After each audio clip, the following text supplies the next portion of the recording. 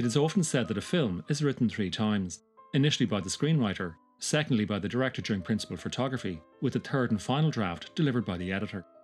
Rarely has that been so true as in the case of The Conversation, a mystery thriller starring Gene Hackman as Harry Cole, a surveillance expert hired to monitor a meeting between two young lovers. Released on April 7, 1974, it was originally conceived by Francis Ford Coppola back in the mid-1960s, after chatting with his friend and fellow director, Irvin Kershner. Here is Coppola in the year of the film's release, recalling the discussion. We were just talking about things, and we were talking about espionage and the way surveillance had become a business. And after that conversation, I thought about it and found that I could never really put it down. And so I began to do it as a formal project. So, although Coppola originally wrote the script back in the mid-60s, The Conversation didn't go into production until November 1972. In fact, the only reason why Coppola got to film it at all was because of the phenomenal success of The Godfather. However, despite the acclaim for that film, and complete creative control over this project, he served as his own producer. Coppola found himself at odds with the cinematographer Haskell Wexler. Wexler had already earned an Oscar for lighting Who's Afraid of Virginia Woolf, and before that had established himself as an accomplished documentarian. But with Wexler constantly complaining that the sets, designed by Coppola's regular production designer Dean Tavoularis, were impossible to light, Wexler was fired and replaced by Bill Butler, who would lit Coppola's 1969 drama, The Rain People. Vinny? What, do you think that before we were married that maybe I was too independent or too set in my ways or something? I mean, well, I used to wake up in the morning and it was my day, and now it belongs to you. Replacing Wexler meant that some scenes had to be reshot, which delayed The Conversation's already complicated shooting schedule. With Paramount Pictures pressing him for a sequel to The Godfather, and after having initially said no, suggesting they appoint Martin Scorsese instead, the studio made Coppola an offer he couldn't refuse. Agreeing to the proposal, Coppola then found himself in a very tight timetable, because, with an early start date on The Godfather Part 2, The Conversation had to be wrapped faster than originally planned. Here is Walter Murch, who served as The Conversation's supervising editor and sound designer. The problems of not shooting with 10 days of shooting, we were able to turn one of the scenes that was partially shot into a dream sequence where he talks to the girl in the conversation in the fog. So in the script, this was something that actually was really supposed to happen in reality, but we turned it into a dream. And the net result was that the 10 unshot pages turned into one shot that we needed. Paradoxically, Murch found himself in the position of not having enough material to make sure that the story was coherent, while also having so much material that it complicated the plot. Several story strands had to be ditched. One involved Harry's troubled 13-year-old niece, Toni, while another covered the disgruntled tenants in the apartment building which Harry not only lives in, but owns. So, from an initial rough cut of close to 5 hours, Murch had to streamline the mystery but still leave room for character and theme. With Coppola off filming the Godfather sequel, Murch implemented the cuts, screened them for the director, and together, the collaborators delivered a masterpiece that was awarded the Palme d'Or at Cannes. What about me? You'll see. A lot of fun you are. When the red, red robin goes bobbing along.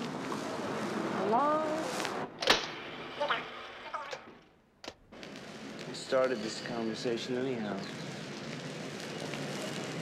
You did. I didn't know. Yes, you did. You just don't remember it.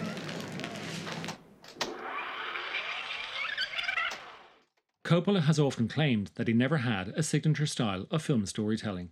Yet, if you look across the films he was involved with during the 1970s, almost all of them begin in notably experimental ways. Coppola strove to do so because he held a film's opening sequence not only establishes the characters and the plot they inhabit, it also allows directors a brief time frame within which they can educate the audience how to watch and listen to this particular film. The story's opening moments can establish the story's style, tone, texture, technique, and theme. Take, for instance, Apocalypse Now. With its hallucinatory montage sequence, we are introduced to the phantasmagorical mindscape of Captain Willard as he recalls his mission to terminate Colonel Walter E. Kurtz. Saigon. Shit. I'm still only in Saigon. The Godfather Part 2 opens with Michael Corleone receiving the loyalties of his henchmen, a shot that tail ends the final image of the first film, before going into reverse, backing up half a century to tell of his own father's childhood. That opening structure allowed Coppola explore two timelines, to show how Vito descended so deeply into a life of crime that Michael really had no chance of ever getting the family out. My father taught me many things here. He taught me in this room. He taught me, keep your friends close, but your enemies closer. Although Coppola did not direct it, Patton, which he co-wrote, begins with a lengthy speech delivered by the general in front of an enormous American flag. I want you to remember that no bastard ever won war by dying for his country. He won it by making the other poor dumb bastard die for his country. The Godfather also opens with a lengthy speech. I believe in America. America has made my fortune, and I raised my daughter in the American fashion. The film opened on a tight shot of Bonacetta's face, before ever so slowly zooming out to reveal him standing in a darkened room where Don Corleone was quietly listening. The maneuver sounds simple enough, but with the speech taking almost 3 minutes, the zoom out had to be so smooth that it was actually timed with a computer. The conversation opens in a similar, but directly opposite way. Beginning with a wide shot overlooking San Francisco's Union Square, the camera slowly zooms in on the open space. As the zoom continues, it gradually picks out a man wandering through the crowd in what appears to be a nameless fashion. Again, it sounds simple enough, but again, with the maneuver taking over 3 minutes, a computer had to be deployed to keep the zoom smooth.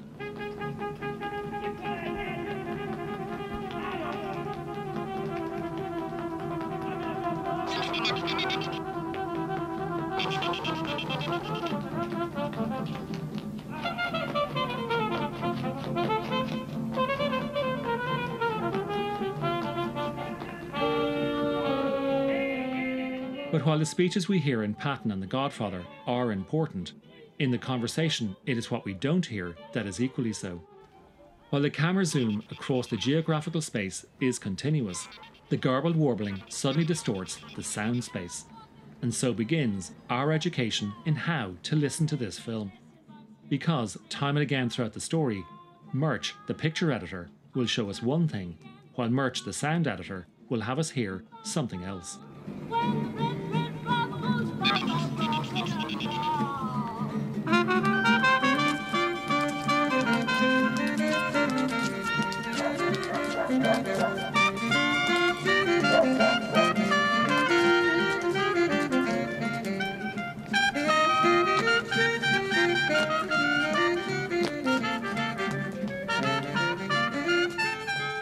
Murch was still a young boy in the early 1950s when he began experimenting with recording equipment.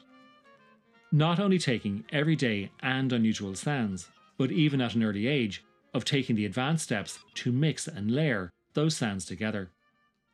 Such curiosity and exploration earned Murch a place at the newly founded film course at the University of Southern California. There he studied the technologies and aesthetics of cinema, enrolling on such uniquely named modules as non-narrative elements in film form.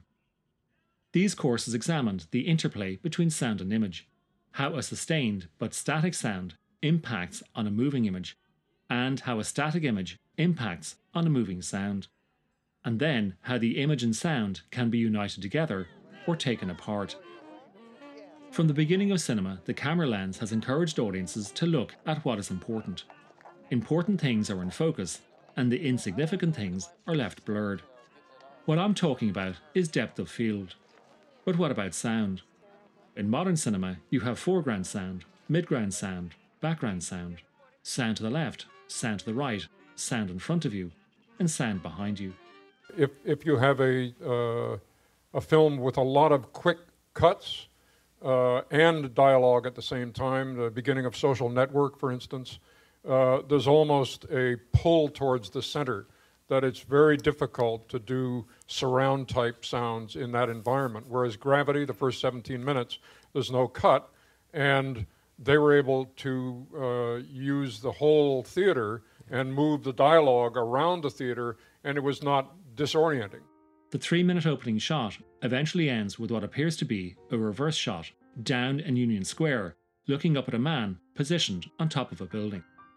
We then get a closer shot of the man, this time slightly behind him, as he crouches with what appears to be a long-range rifle. A third shot brings us tight in on him as he looks through the telescopic lens.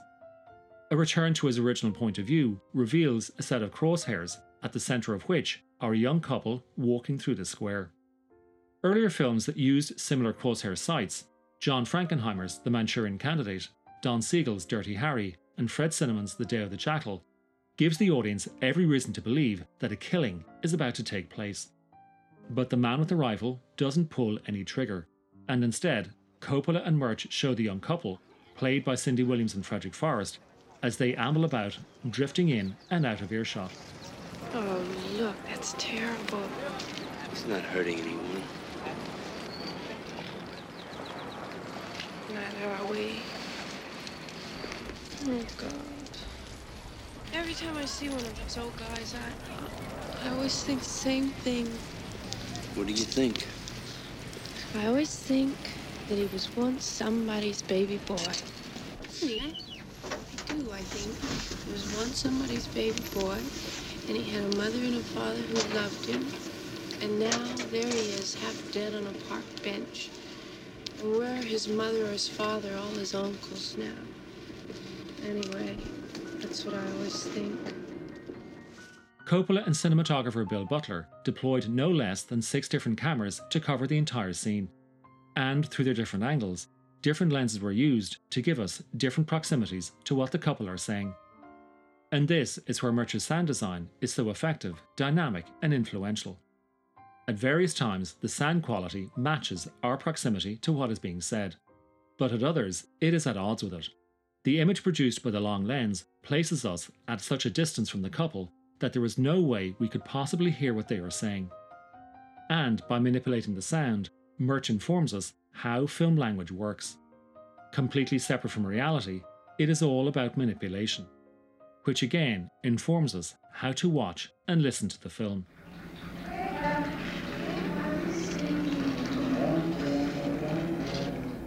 What do you think? I don't know what I'm going to get him for Christmas yet. He's already got everything. Doesn't need anything anymore. Well, I haven't decided what I'm going to get you yet.